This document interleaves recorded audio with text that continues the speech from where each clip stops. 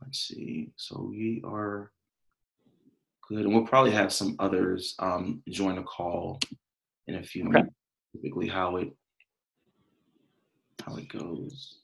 Make sure I got everything. Okay, that's recording. That is there. All right, everyone. So this week we are talking about cultivating a digital culture with podcasting. This week our guest is Bill Kirst. He is a change management leader at West Monroe Partners. And he's also a podcast enthusiast. So Bill, thank you so much for taking time out of your schedule to be with us today. Thank you, Brian. I appreciate you inviting me, and it's an honor to be here and interact with the community.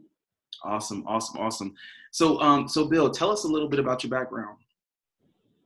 Sure. Well, as you mentioned, I'm a senior manager at West Monroe Partners. I'll do a little bit of a plug for West Monroe Partners. We actually just won a pretty big award. We were actually got the #1 best places to work in professional services and consulting by Forbes. In our size, we're just over about 1,000 people, headquartered in Chicago. I'm actually here in Seattle, so I'm on our West Coast, and I lead our change management practice here on the West Coast in Seattle. So oversee Seattle, San Francisco, and Los Angeles mainly, but support all our clients across the nation. Awesome. Been at West Monroe about 3.5 years, and came to West Monroe to help start that practice for us on the West Coast. Prior to that, I was at the University of Washington for just under a year. Before that, I was at IBM for about 8.5 years. And before that, I was at Bearing Point for a couple of years. I've pretty much always done change management over the course of my career, as we talked about before, Brian, but it wasn't always called change management. It had a couple different names over the eras. I like to say the epochs or eras of change. But yeah, it's pretty crazy to think I'm pressing up to closer to the 20 years of doing this stuff. I was also in the Army for 12 years. I know we have that background in common as well. And I know we'll be talking about the podcast stuff pretty shortly, but I thought I would share the sort of Army and the podcast history here. Podcasts were actually started kind of on a mass scale about 2004, 2005. I think 2005 is when Apple made their update to iTunes, and the podcast got added. Yeah. And it was June 2005 when I discovered podcasts, and I was actually at Fort Gordon in Augusta, Georgia. I was a signal officer basic course, and I came home from all my classes, and I said, "What's this thing?" And I was very excited to discover it, and I've been a fan ever since. So that's a little bit about my background. That's awesome. So Bill, I have to ask, as you were talking, I was thinking about change management before 2019. In your experience, what was it called? Like, how did that? Yeah. Did it even have a process? I remember like the 90s, you saw a lot of consulting firms trying to operationalize a lot of the theories. Yeah. I mean, I think for me, it started off as a lot of communications. Maybe we didn't call it enterprise communications. We called it organization-wide communications. Then I feel like it gravitated into a little bit of business transformation. That kind of became the term du jour. Then it went back to kind of a change management aspect, and then it kind of grew to enterprise change management. So I think the name changes depending on the challenge that people are trying to face, and then also the complexity and size of the organization. My early days of change management were supporting the public sector. So if you think of federal, civilian, and military, yep. And both of those organizations are some of the largest in the world, and may not be a surprise to many listening or watching. The word change is not a word they like very much in the Pentagon or some of the other federal agencies. So we had to get creative about what we called it in order to get the work done. And that's a commonality, I think, in this field is I tell people, I'm like, you can call it adoption, you can call it employee engagement, you can call it desired outcomes. I don't really care what you call it as long as you let me help your people reach their true potential. Absolutely. So diving into the digital culture, I think Sure. At the root of it, it's a way of communicating, right? And so today, inside of many organizations, we have corporate communications, which is a department that's kind of solely responsible for managing the perception of a company with investors, employees, and the general public. But like, what are some challenges from your perspective? What are some challenges with today's communication in the workplace?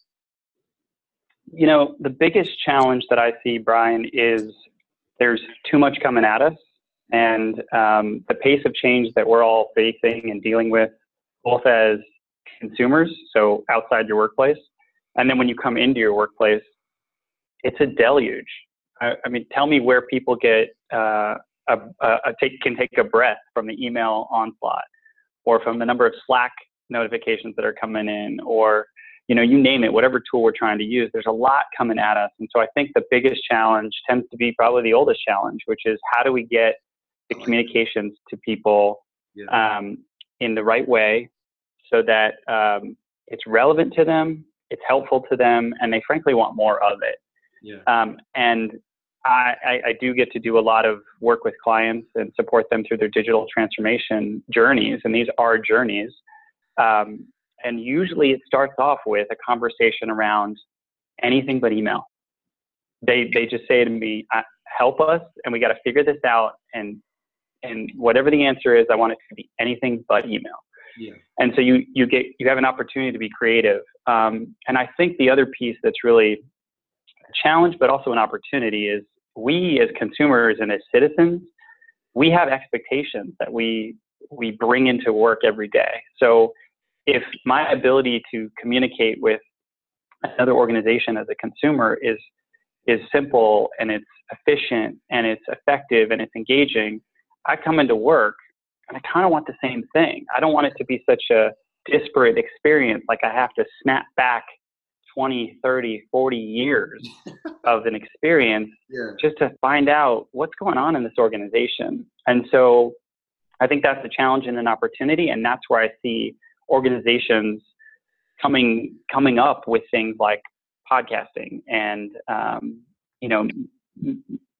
sort of mini videos or micro learning modules to get things a little more consumable and snackable and on the go and on demand. That's the other piece. I think we move around a lot. I mean, especially in consulting. The old question that we get a lot is, tell us what a typical day in the life of a consultant is. And it always starts with, it depends. I could start my day in a hotel, in an airport, at home, in an office, at a client site. And because of how mobile I am, I really want the stuff where I want it, right? With me. I want to listen to it when I want to listen to it. I want to be able to read it, take action when I can. And that's where I see a lot of the digital disruption from our consumer experience coming into corporate communications. That's the challenges I see that they face. And so podcasting, it wasn't always popular, but it's super popular now. Right. There's a lot of podcasts out there. What opportunities exist for organizations that want to explore podcasting as a way to communicate and engage their workforce? I think it's interesting if you step back, and I'm a student of history, and I'm always one who likes to kind of go back and look at where we came from to understand where we're going. And so I did a bit of research before we had the opportunity to chat today, and I reached out to a handful of my own sort of podcasters that I follow and see kind of where their mindset is at and where their head is at. And I got this great quote from a friend of mine. His name is Sky King, and he runs a podcast called Curiosity. And it's Curiosity spelled with a CITY, as in the city. And it actually takes place in two cities. One is Indianapolis, and the other is Austin. And this whole podcast that he started was truly about giving voice to help discover parts of a city that otherwise people might not get to. And I saw he posted on Instagram this morning, and I printed out part of this, and I'd love to share some of this with you and your listeners because it was so powerful to me. Just you think about the history of this stuff. So he says, podcasts are the modern Stoa. And Stoa comes from, if you go back to ancient Greece, there was a gentleman named Zeno. He was called Zeno of Citium, and he used to teach from the Stoa. And a stoa is essentially a Greek word for a classical sort of portico. If you think of like a colonnade what we would call a porch today, right? That's where the word porch comes from, is portico. And so imagine this gentleman, Zeno, kind of standing out on a porch and giving advice, and a lot of people listening. And it was this place where he developed this practical philosophy that later turned into Stoicism. And so my friend Sky basically says in his comments today that podcasting has truly changed the culture of the US, and I would argue, now starting to penetrate around the world. Yeah. And it's changed the culture because we now live in a world where college professors like Jordan Peterson can get millions of people to watch him lecture or debate just because they want to, right? Yep. And you can get young men who may be atheists learning about the Old Testament and then taking information they didn't have to apply to their lives. Yeah. Or you get conservatives debating with liberals and having an honest discussion on a podcast, and other people hear it and think, wow, this is what civil conversations sound like. Yeah. You think about independent broadcasters like Joe Rogan, right? He's got a team of 3 people that support him, and his downloads are like 190 million. Wow. So if you think about those numbers and the reach and the penetration of getting messages and voices out there, we've not seen this level of attention and reach probably since some of the great orators like Abraham Lincoln, in terms of getting the message out there. And so when we think about our daily interactions, whether it's in the world or at work, we have there's a lot of kind of scary news out there, and there's a lot of stuff that we get in bites and pieces. And I would argue that podcasts have worked because they're truly a representation of that, what I call essential thinking. And it involves debate, it involves conversation, it involves community, it involves connection. And when the people can listen to things and then ponder, I think they come back to any challenge or solution with better thoughts. There's a great book I'm reading called Thinking Fast and Slow. And it's all about that aspect of, if I think about the porch analogy, which I love, because when I was growing up, the porch was sort of this in-between space, right? There's stuff happening out there, and it's going fast, and I can't control it. I'm sitting here on the porch, we're telling stories, and then I'm thinking about what's in here. Mm-hmm. And it's the go-between. So I think podcasts have become kind of this digital and virtual porch, if you will, for the rest of the world. And that's why I think in corporations, they can be so powerful, because in your corporation, you're focusing on sort of what's in here, but you're addressing what's out there. And this is where I feel, and my friend Sky kind of put it so beautifully, that the podcasts are the modern Stoa. And this is where these conversations are taking place. And that's why I feel like it's such an opportunity for corporations. Yeah, yeah. So in your experience with working with different companies, what are some best practices? I know we had a conversation prior to this webcast. Let's talk about the equipment. Do you need a fancy studio? Sure. Let's talk about that. You do not need a fancy studio. As I mentioned, a number of these people who have huge followings, they all started pretty basic. And I will tell you that the access to the equipment and communications is so much more attainable these days. You don't need a fancy studio. You could probably get a USB mic. A lot of people use their phones. Yep. It all just depends on the quality of the audio experience that you want to get.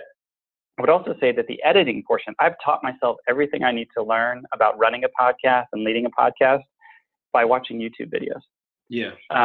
The greatest minds out there share knowledge, because they know that knowledge on its own is power, but sharing knowledge is powerful. It's powerful for you and for others. And so they put all this knowledge out there on LinkedIn Learning or lynda.com or YouTube. You can find it out there. Yep. And then essentially what I'm talking you through today is a laptop, right? I do all of my stuff. I edit through GarageBand. You can edit through Audacity on a PC. Really, you choose your open source or specific software, and you too can do this. So it's very attainable. I don't think it's expensive if you kind of make the right investments. And then the other thing I would say to people is, find your comfort zone in how you want to go about it. What's the area you want to focus on? There's no monopoly on topics. You go into Spotify, you go into podcasts on Apple, you go into Google Play. There is a plethora of topics. And the great thing about this space is there's not one expert on one thing that is owning the space. The world needs your voice. Yeah, absolutely. So if you're an organization and you're thinking about starting a podcast within your company, let's talk about the approach. Sure.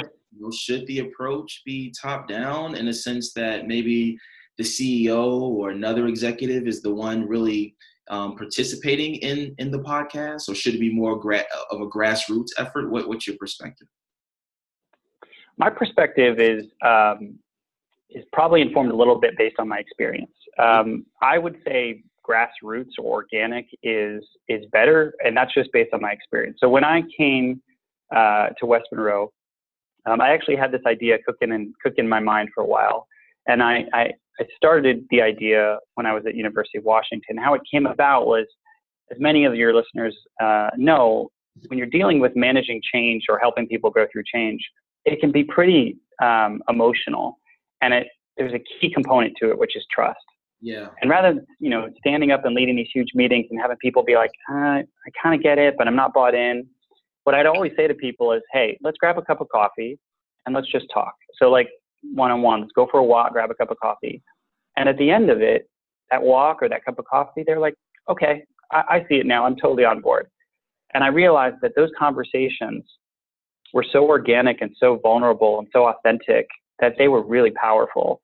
And that's where the idea came from for me to start my podcast, Coffee and Change, which we'll talk about later. Yeah. Was imagine if I could capture these conversations between two people in that sort of safe space and then share it with a wider audience. It could probably help a lot of other people who are going through those challenges of change, because they might listen to it and say, wow, that sounds a lot like me. Mm-hmm. Or I'm in the same place. I thought I was alone in this, and I'm not alone in it. So that's how mine came about. When I came to West Monroe, I said, I have this idea. I want to do it. They celebrate all things entrepreneurship and said, this sounds great. Go do it. So I did it. I got my own stuff. I started it. The great part of this story is that eventually West Monroe said, this stuff is really good. Can we kind of use some of it in our branding, or put it up on the blog and maybe put it in a newsletter and share it with some of our clients? I said, sure, absolutely. I'm going to do it regardless. Yeah. But if you want to use it, please do so. And what we found was that clients and fellow employees, really liked it because it was approachable. It was relatable. It didn't feel really packaged. It didn't feel forced. And I think when you think about CEOs or C-suites in the podcast, sometimes we can get in our own ways. Organizations can get in their own ways, and you can be too packed with inauthentic stuff, and it can seem overproduced. And what I would argue is that the minute, and I listen to a lot of podcasts because I'm a big time consumer of them, which is why I also produce them so I can put back into the ecosystem. The minute it feels inauthentic and not genuine, I'm hitting pause and I'm getting out of it. To me, the world is moving so fast, and so, in such a scattered way. I want something that I want to lean into, that's going to give me a little bit of, wow, this person's really going through this as well. I can hear it in their voice. I can tell based on them pausing and thinking about things, or not having a prescriptive answer. So I would argue ground up, organic, grassroots is far better. The other thing I would say is, then if there are leaders that say, this is really great, I'd like to join it, absolutely join it. Now you have but don't lose the genuine. Like, welcome to the party, absolutely, because everybody's got a point of view and a perspective. And I think it would be really powerful if you got a grassroots point of view and someone who maybe is on a board or an executive to say, this is really interesting. We do that a lot here at West Monroe. We bring people together that frankly have different walks of life. And it's because of things like, inclusion and diversity of perspective. And those are when the best ideas come. Yeah, no, you're absolutely right. So many times within organizations, there are so many stories, right? And so many great conversations that are happening all over the place. And if you have a podcast and you want to take this grassroots perspective, you have a way of like kind of gathering all of those stories in one place so that you can really spread the positive word. Bill, how do you manage risk? Like, so like, Yeah. it's such a heavy conversation, right? But like, how do you manage risk if you are taking a grassroots perspective? Because like, let's be honest, right? Like, if an executive is going to participate in a podcast, someone is probably going to assist and provide key messaging and kind of left and right boundaries. But if you're taking the grassroots perspective with the intent to really gather the best stories, how do you manage risk? Because someone could always take that podcast episode and post it on LinkedIn or do something with it. So from your perspective, what do you think? Yeah, I think it's always a balance. And the thing about risk is you're never done with it. So the minute you think, hey, we figured this out, something has changed in the world, something has changed, and you don't have to look too far. I mean, look at cybersecurity, look at, some of those threats that are coming. The minute that we think we have it figured out, there's something else out there. Yeah. And so the way that I would approach risk is, some organizations have a chief risk officer, some have, you said, corporate communications, some have chief legal officers. I would honestly have a conversation with those people and say, look, there's so much value and knowledge in the storytelling that we want to do. Help us understand the best way we could do it and be mindful about it. We want to protect the brand. We want to be conscious of, intellectual capital, but we also have some really great stories to tell that we think will set us apart in the market or in the industry. We'll have people listening to us differently. So what's that balance? And I think if you start that conversation early, that's a good thing. But for those that frankly have already started the journey in podcasting and they think, hey, maybe I've done all this, we have to kind of catch that up, or before we put it, the thing I might explore is actually look at doing things internally before you do things externally. And a great example I can give is 2 colleagues of mine here at West Monroe started a podcast called This is CX, CX standing for customer experience. That podcast was intended as a knowledge share for internal. The reason being is because we were growing so fast and bringing on so much new talent that the ability to onboard people in a unique and memorable way became pretty challenging. So these 2 people got together and said, let's record a podcast so we can share our thought leadership and our insights. And the most amount of new consultants coming and onboarding can listen to it, again, on their phone, on their commute. And then they can come into work already ready to ask these more pressing, challenging, deep thinking questions. So their ability to succeed and kind of hit the ground running, they're already on it. That started off as internal. It got to be so popular and so valuable that our organization looked at it and said, we actually think this would benefit a tremendous amount of our clients. So they took it and repurposed it. It's still being done, but it now has an external audience as well. Now, I'm sure at some point in between there were conversations around what do we say, what do we not say. You can have those conversations, but I would say don't limit the reach or the success or the potential of those things by taking such a sort of a risk-first approach to it. It's definitely part of the conversation. You need to build those partnerships, but let it be a part of the creativity, not not stunt the creativity and the connection community. Yeah. So Bill, as I'm thinking about this question in my head, I kind of hate to ask it the way I have to, but the truth is, within organizations, a lot of us work in like siloed departments. Like who's the right department? Like who should launch this initiative? If someone is watching this podcast and they sit in operations, like who should they go speak to? Is it HR? Is it corporate communications? What's your perspective on that?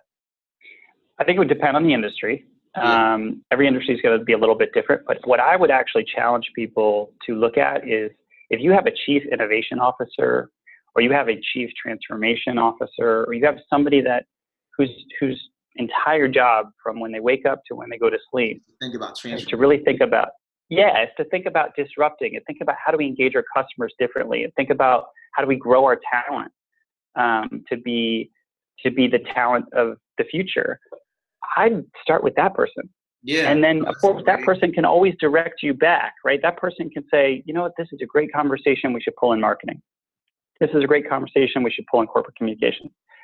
I always kind of go from what my dad taught me when I was growing up and applying to jobs back in the day when you used to write letters and send them to organizations, right?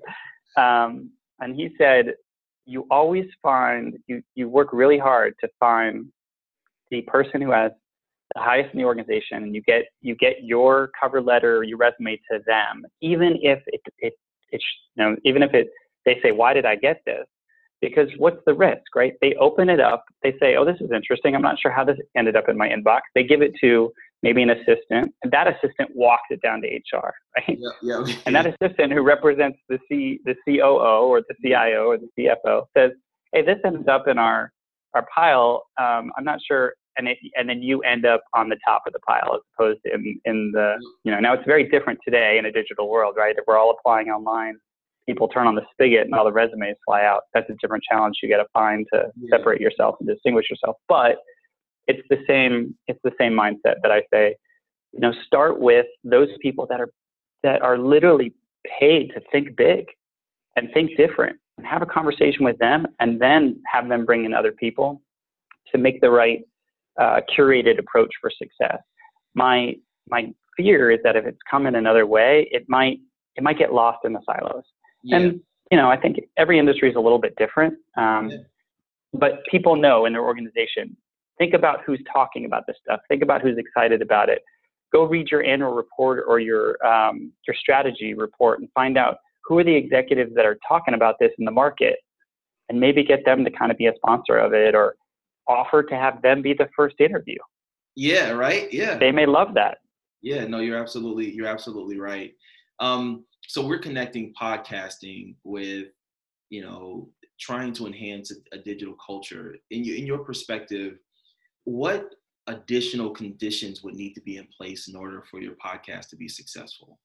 Because it's not appropriate for every organization. And I want to be clear about that, right? But what are some additional conditions that would need to be in place for the podcast to be successful? I think the big piece here, Brian, is, what does success look like to you? So you've got to set your own measures. You've got to set your own, we might say key performance indicators. I think we're in this interesting world right now where clicks and views and likes and, double tap hearts or whatever, like those are digital metrics, but I don't know if they tell the story, to be honest with you. Yeah. I point more to people who run podcasts, and they might have maybe a smaller number of community members, but a very engaged community. Yep. And I tell people, you've got to set that metric, what success looks like for you. So in the case of somebody starting a podcast, I would argue you want maybe less numbers and more critical feedback, or you want people who are listening and suggesting. So the people that would say, yes, I listened to it, and I think you should interview this person. And that person says, and I think you should interview that person. So this whole word of mouth thing becomes a really powerful part of the ecosystem in podcasting. And to me, that's what I think people should start thinking about, is it's not the same old measures that you might expect in sort of a social media world. It can be, if that's your choice. But I would challenge people to think differently about the metrics and garner that success might look different, and that's okay. Also reserve the right to always get smarter. I have a mentor of mine who works at IBM. He's been there 30 plus years, and he always says, I reserve the right to get smarter. I love it. And to me, that's a part of this work, is there's no guidebook for this stuff. I mean, there's no answer key for this stuff. So try stuff, learn stuff. And as long as you're growing and your audience is growing with you, that's great. So that's the piece I would say, is to keep that in mind, is what does success look like? Yeah. No, Bill, I love that advice. As you were talking, I was thinking about myself and Change Nerd, we're getting close to, 1,000 members in the community, but my intent has really been to keep the numbers small and try to get feedback from everyone, because as you're right, when the feedback will help you understand who your target audience really is and the information they really need from you. Right. So I love that. The same. I mean, it comes down to, like you were saying, we talked about before, meet people at the point of impact. Like, there's nothing better. They will follow you to the ends of the earth if you can anticipate their needs, because you're listening to stakeholders and you've got that empathy dialed up. and you meet them where they're at, or you meet them before the point of impact, they will never forget you. They will say, this podcast came to me on a Sunday when I needed it most, and now I've told 16 people about it. Yep. Now, your intention is not to build based on that, but if you go about it in a mindful way, and you go about it with authenticity and a little bit of vulnerability, I'm telling you, you will get those successes, because you'll meet them at the point of impact. Yep. No, that's awesome. So Bill, we have a question. I'm going to try my best to transition Shannon into the conversation. Shannon, can you hear us? Sure. Yes, I can. Awesome. I love it when technology works. So Shannon, you have a question for Bill?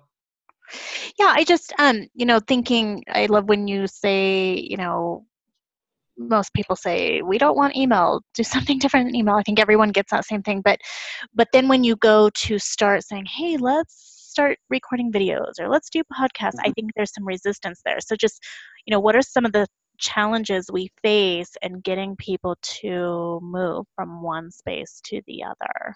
Like, what are some of the concerns? It's a great question, Shannon. It's a very big, it's a big challenge. And I would say that, we even as change folks, we have to remember that we too are not immune to the feelings of change. And so one thing I always try and tell people is, imagine somebody came into your house or your kitchen and they moved everything around, right? And they said, you can't use this, you have to start using that, you can't your defenses would go up, and you'd say, hang on a second, I'm quite familiar with these tools and these utensils, and I'm going to make the dinner the way I want to make the dinner. I try and remind people that anytime we come in and we say, use Slack more or use Teams more, there's going to be that initial resistance. But I always see that as an opportunity to get to know that person a little bit more and help and kind of understand why it's giving them a sense of anxiety or excitement. Because there are some people that get excited about, hey, there's an opportunity to try something new. The other thing I would say, Shannon, is don't do it to them, do it with them. So if you've got podcasts or you've got videos or whatnot that you're thinking about, bring those people in and say, hey, we're going to storyboard together, we're going to pilot together, or we're going to try this out with a subset of your team, and we would love your feedback. In my experience, the more that people feel heard as part of these changes, they'll go along with you. And part of that is a big part of that, I should say, is listening, which we all know is pretty key. I think sometimes in a digital transformation pace and agenda, we sometimes forget about that listening. So I would always challenge leaders to say, do those listening sessions. Set up those listening posts, go around, and talk to your teams and get their thoughts and ideas. They have ideas of what they like in their citizen and consumer life. Find out from them how much of a gap and how ready they are to make that jump. And then the other thing I would say is don't sign up to do everything, and don't sign up to do it all at once. Yeah. Take a little bit of that agile approach to it. Try things. If it doesn't work, sunset it. It's okay. We learn. And then the other thing I would say is there are people in the organizations who are secretly excited about this stuff and would love to work on an internal pilot. Yes. Find a way to get them. Yep. They will do this stuff for you. Does that answer the question a little bit? I know it's a big question. It's a tough one. There's a lot of clients I work with that are facing this challenge. We've got to get creative about it. And to me, it's the more involvement you can get, the less that gap becomes. Yeah, I think that's helpful. What is some of the main resistance, I think, that you see within organizations? I think it's fear of not knowing how to use the tools, and fear of messing up. I mean, frankly, a colleague and I yesterday were recording a session, and we first tried it on Skype for Business. The video worked great. The audio was cutting in and out. Then we moved to Teams, and 90% of it worked out great. Then the audio cut out. And so, later today, we're going to do a third take of this recording, right? And I could get really frustrated, say it's not working and whatnot. I think the whole growth mindset to this has been, let's try things, let's see.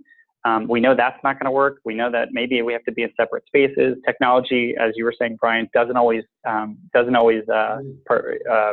cooperate with us. Yeah.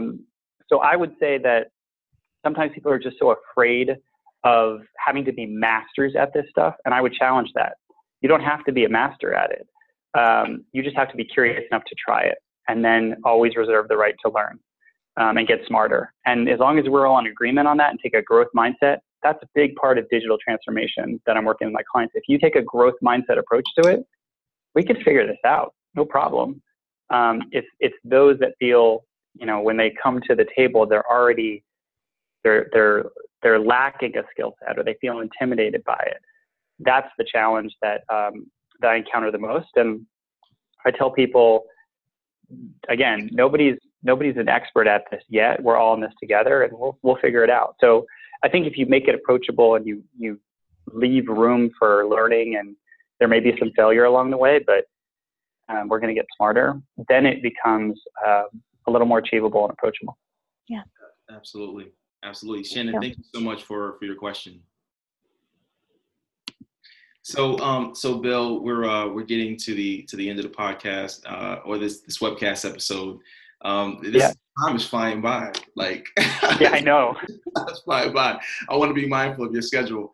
What's the one thing you would want someone to take away from this conversation? So we talked about a number of different things. Yeah. If you had to kind of boil the advice to one point, what would it be?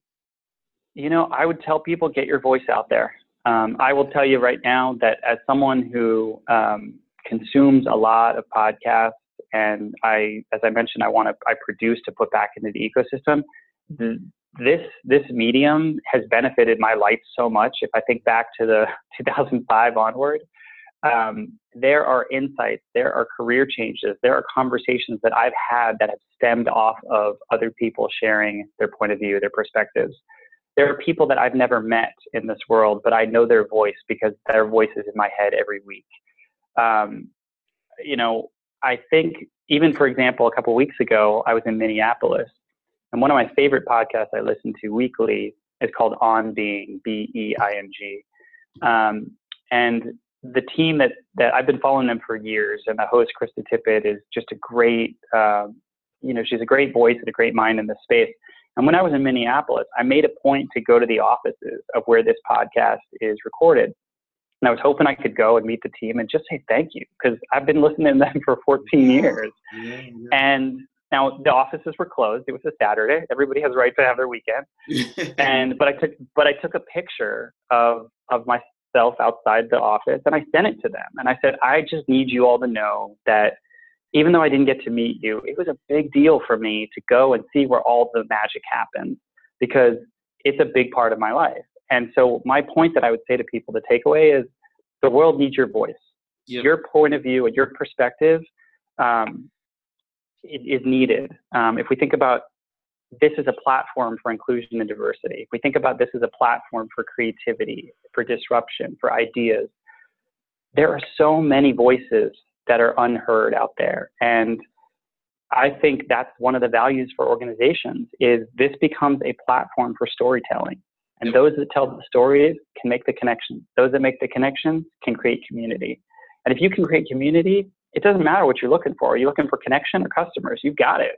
They'll come to you.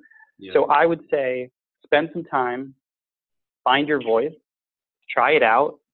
Again, set your measures of success in terms of whether it's 2 people that listen to you or 2 million people that listen to you. Use this. It's out there. The world needs your voice, and I encourage people to find their voice and put it out there. I'd certainly love to hear it. Awesome. All right. So Bill, thank you so much for taking time out your schedule to have this conversation. And again, thank you for all your support in Change Nerd. I appreciate all of our conversations. And I look forward to absolutely with you as well. All right. So this concludes the webcast.